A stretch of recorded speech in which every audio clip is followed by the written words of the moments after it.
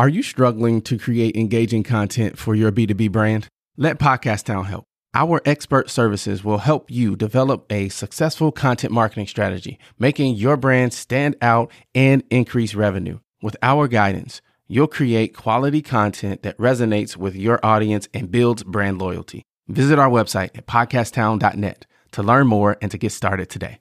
We help you launch, grow, and maximize.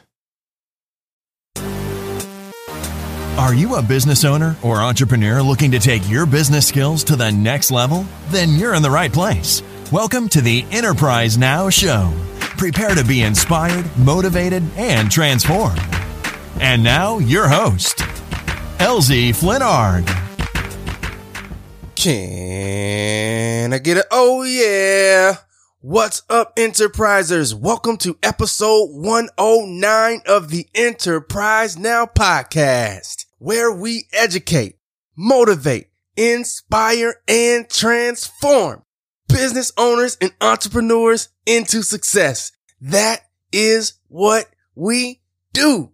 We help folks launch, grow, and maximize. In this episode, I talk with Bill Balderas of Futurity. Futurity uses data analytics and marketing technology expertise to help companies make smarter, faster, deeper connections with their customers. Bill talks about predictive modeling and how it can be used to market your business. We also talk about, statistically speaking, how your business will fail. All right, let's dig in. All right, Bill, can I get an oh yeah? Oh yeah. Nice. First of all, Bill, let me say thank you for taking the time out to talk with me. I know you're very busy. You have a ton of things going on. So the fact that you are taking some time out to talk with me, I certainly do appreciate that. I'm very honored to be here. Thank you for having me on. One of the first things that I always like to ask right off the bat is for you to tell us about yourself. Now, when I say that, I mean, feel free to go all the way back to the day you were born, or you can start more current day. Tell us about yourself. Great. Excellent. Well, I always like to preface by saying that I was born at a very young age. But beyond that, from a tiny little town in Northwest Ohio called St. Mary's. Grew up very rural, kind of blue collar, working class town. Learned a lot of great kind of Midwestern values there. I ended up in college kind of by accident. I went to Bowling Green State University, got a great education, but was really down to kind of the last moments of my senior year high school before I even ended up in college. And due to my impeccable sense of timing, I graduated with a journalism degree in 1997. So just about this thing called the internet took off and newspapers started not taking off. I walked out of the halls of Bowling Green with this degree and not sure exactly what I was going to do. And, something really interesting happened. I fell into the technology world. I could write because I was a journalist. And even in 1997, internet companies needed content. So on a purely unqualified recent graduate, I entered my first job at a .com startup here in Columbus. It was the very early stages of that world. I remember our CEO one time just defining VCs as virtual capitalists because someone had to correct him because it was all kind of new to us. And I spent about 10 years in that startup world here in Columbus. I worked for 4 different companies. I had great mentors in those companies. They brought me into meetings. They let me understand how the VC and the investment world and the technology world worked. They took me into the high pressure meetings. They really gave me just wonderful exposure and support. And then in 2006, I went to my boss and told her, hey, I love what I do and I want to do more of it and I want to start my own company. And she said, great, I'll be your first client. And then my previous 2 bosses became clients number 2 and 3, and we were off to the races. That company was called Webbed Marketing. And although today in 2018, anyone you ask if they know SEO and if they know social media, I think we're just kind of born knowing it today. And it's not terribly original or unique. But in 2006, there weren't a lot of people doing it. There was really not anyone doing it kind of between Chicago and New York. So when we were 4 and 5 people working out of Panera Breads and libraries, we were winning Fortune 500 accounts, and we were competing at a level that we probably had no business competing at. We had regional agencies all across the Midwest that were outsourcing all their digital work to us. These were smart agencies that knew a lot about outdoor and print and radio and had no idea what SEO or social media was. And keeping in mind in 2006, social media meant blogs, Wikipedia, Twitter was new, YouTube was new, Facebook had just opened up beyond colleges, and the founders of Snapchat and Instagram were still in middle school. So this was super early days. We got there early. We made an impact. We won big accounts. We never took on any outside investors. We never had an outside board, debt-free from kitchen table from the beginning. Sold that company in about 5 years. We doubled revenue, doubled employee size every year. And the company that acquired us was called Fathom, based out of Cleveland, Ohio. And they owned and operated about 5 different agencies in the digital space. I entered into agreement with Fathom to form a joint venture called Fathom Healthcare, where we continue to do digital marketing, analytics, strictly in the healthcare space. Grew that business very quickly. By the end, we had about 20 healthcare systems from coast to coast, including all the very top tier hospitals in the country. About 20 systems, about 900 physical locations were part of that. And then I exited my shares of that about 3 years ago to start Futurity. And, I became an angel investor then myself. I've invested in about 20 companies since then. Love to be an advisor, love to be a board member. And I'd get up in the morning and I'd maybe go fish for a little bit and I'd work out, and I had an office for Futurity and a domain name, but we really didn't know exactly what we were going to do. And I say we, it was really me and an occasional grad student just doing general consulting.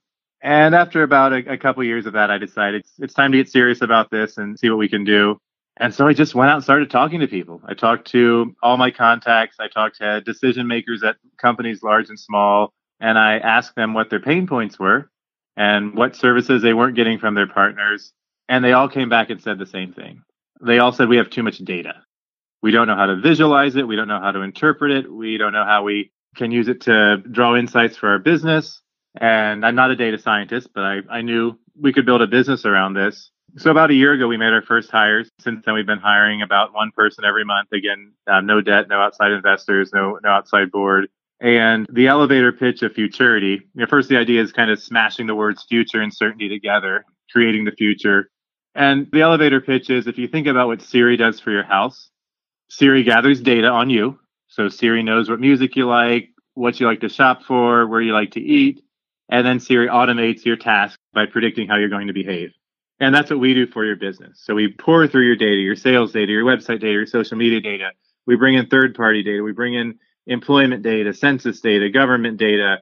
We license data. And then from there, we can visualize it and then predict when a customer is going to need a new roof, or when a customer is going to buy a new car, or when a customer is going to get pregnant and want to purchase your product. Basically, anticipating that so that the marketing is there when they start looking for your products.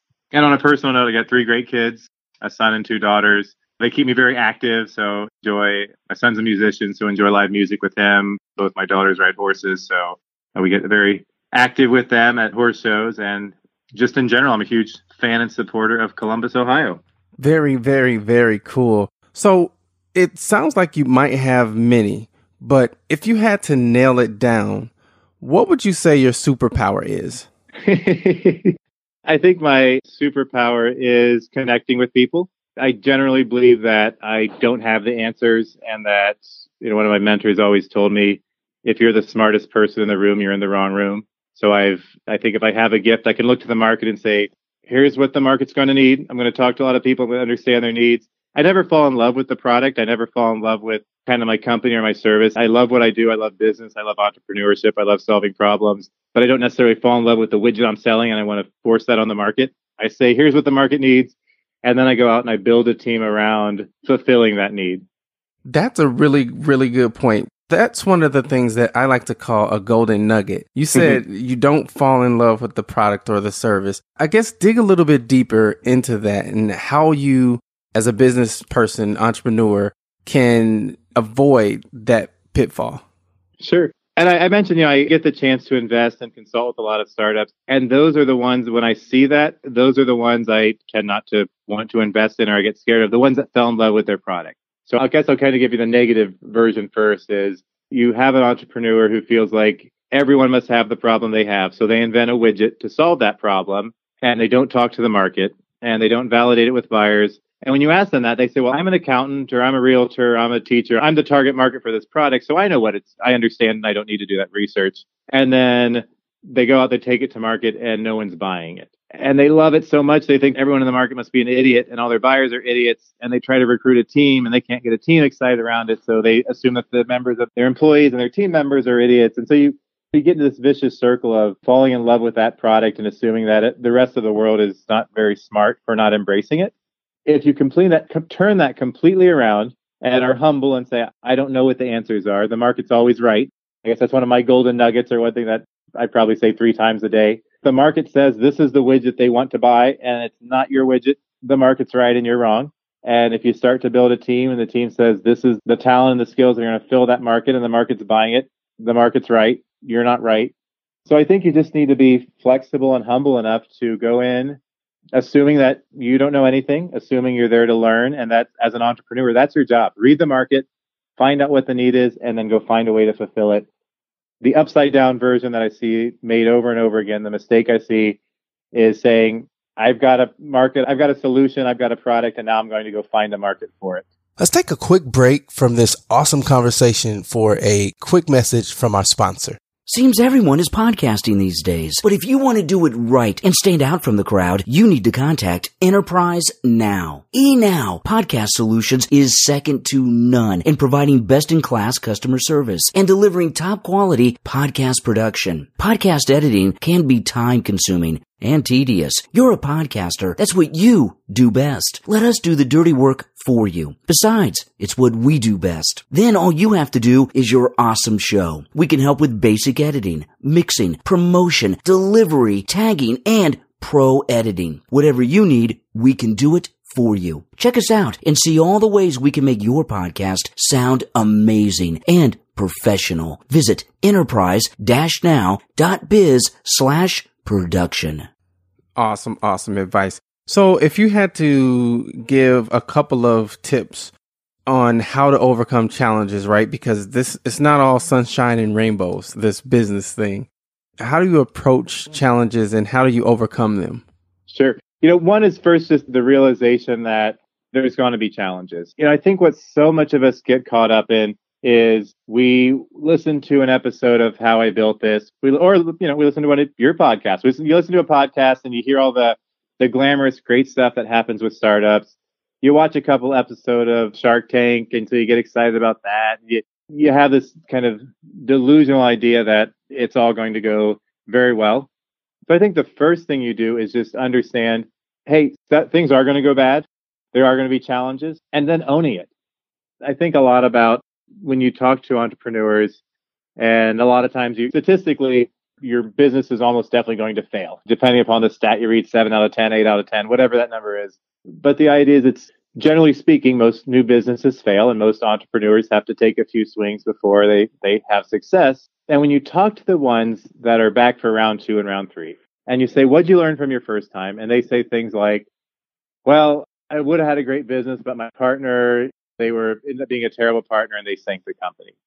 Or I had a great first client, but then the vice president brought in his nephew, and so I lost the contract. Or the government released HIPAA, Sarbanes-Oxley, GDPR, whatever, and it sunk my business. And those things are going to happen. Those happen to every entrepreneur. And the people that fail their businesses, they think that everyone else just got lucky, and those things didn't happen. We all have these changes with regulations. We all have a team member that goes south. We all have the client that leaves you.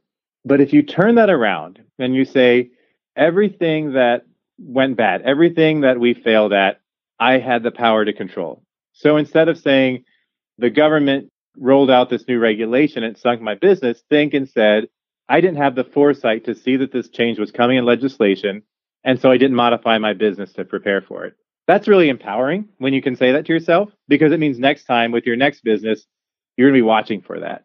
Or instead of saying the VP threw us out and hired his nephew's company, say, I didn't have the networking skills to have better contacts beyond the VP of marketing at this company. And so he was able to throw me out. So I think 1, just knowing those changes are going to happen. 2, really owning them.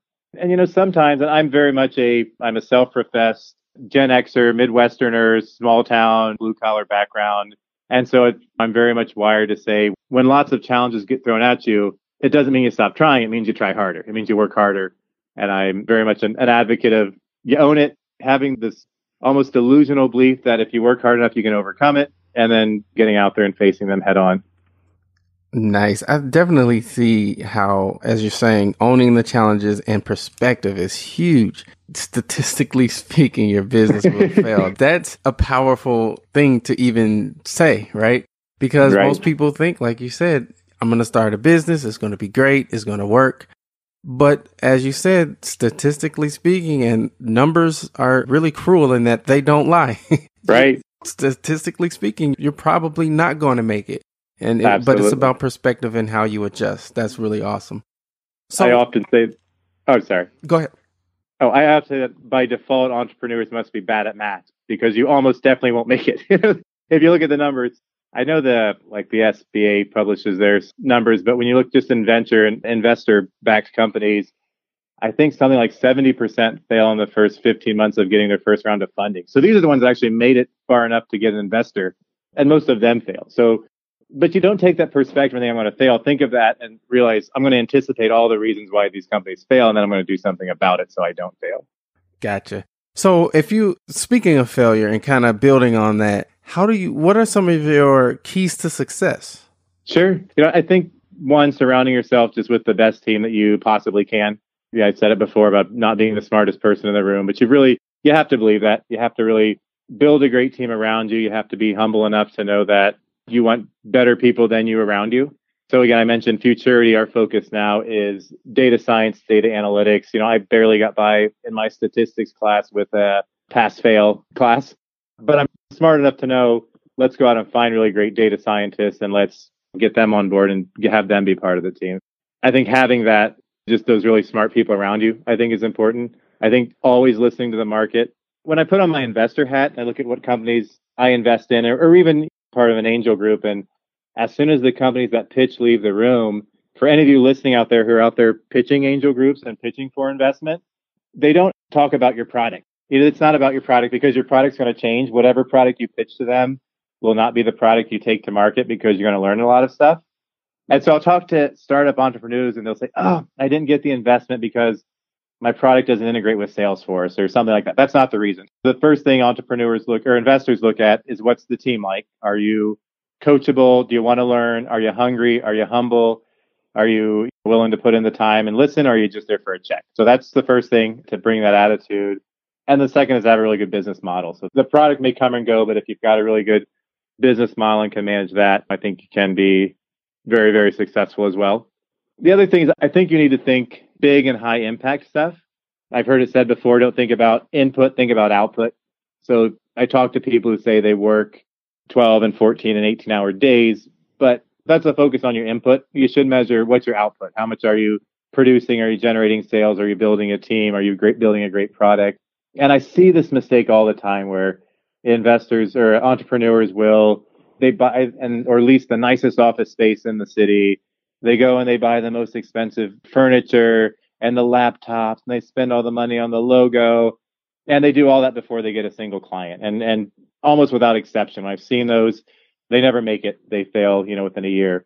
The really scrappy ones, the ones that work out at kind of dumpy offices or literally their garage, the ones that work their day job until they get their first paying client in the door, the ones that surround themselves with a team that also believes in the cause, those are the ones that I see being very successful. So think about the biggest impact. There's a poster in our office of Godzilla, and I use that as an example because Godzilla is not about finesse. It's not about subtlety. It's about winning big impact, smashing buildings, right? Knocking down airplanes. Same thing in your business world. Think about, how can if I have this money to invest and I can either rent really nice office space, or I can use it to get a prototype to market and win my first client, or invest in a great sales team that can get selling, but we're still going to work out of the Panera Bread. That's okay. Focus on that too. So yeah, I would say those are a few of the things. Just think big, build a really smart team, make sure that you're solving a problem people are willing to pay for. Awesome advice. If folks want to reach out to you, Bill, how can they do that? Sure. The best way is to visit Futurity.com. So that's Futurety.com. My contact information is there. I'm on LinkedIn. I'm on Twitter. So very easy to find in all of those places.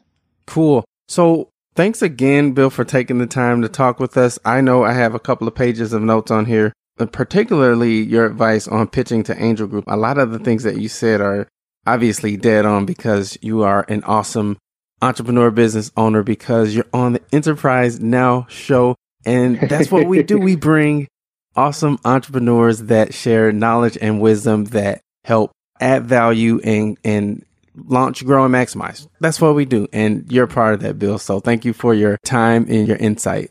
Great. Well, I'm honored to be a part of it. I love your podcast. You've turned me into a regular listener, so I appreciate it. Awesome. So, Enterprisers, I know, again, I say this almost every week. Not every week, but almost every week.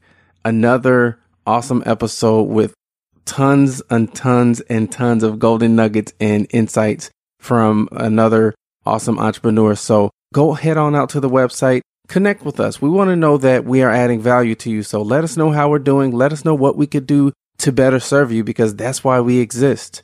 We want to add value to you so that you can launch, grow, and maximize. I could not do what I do without you guys. So thank you so much. And we will talk with you guys next week.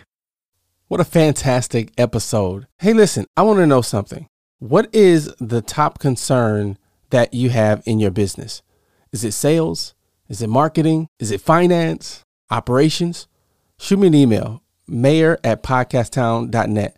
I want to start a conversation around these areas of business and how we can work together and help each other shine even brighter.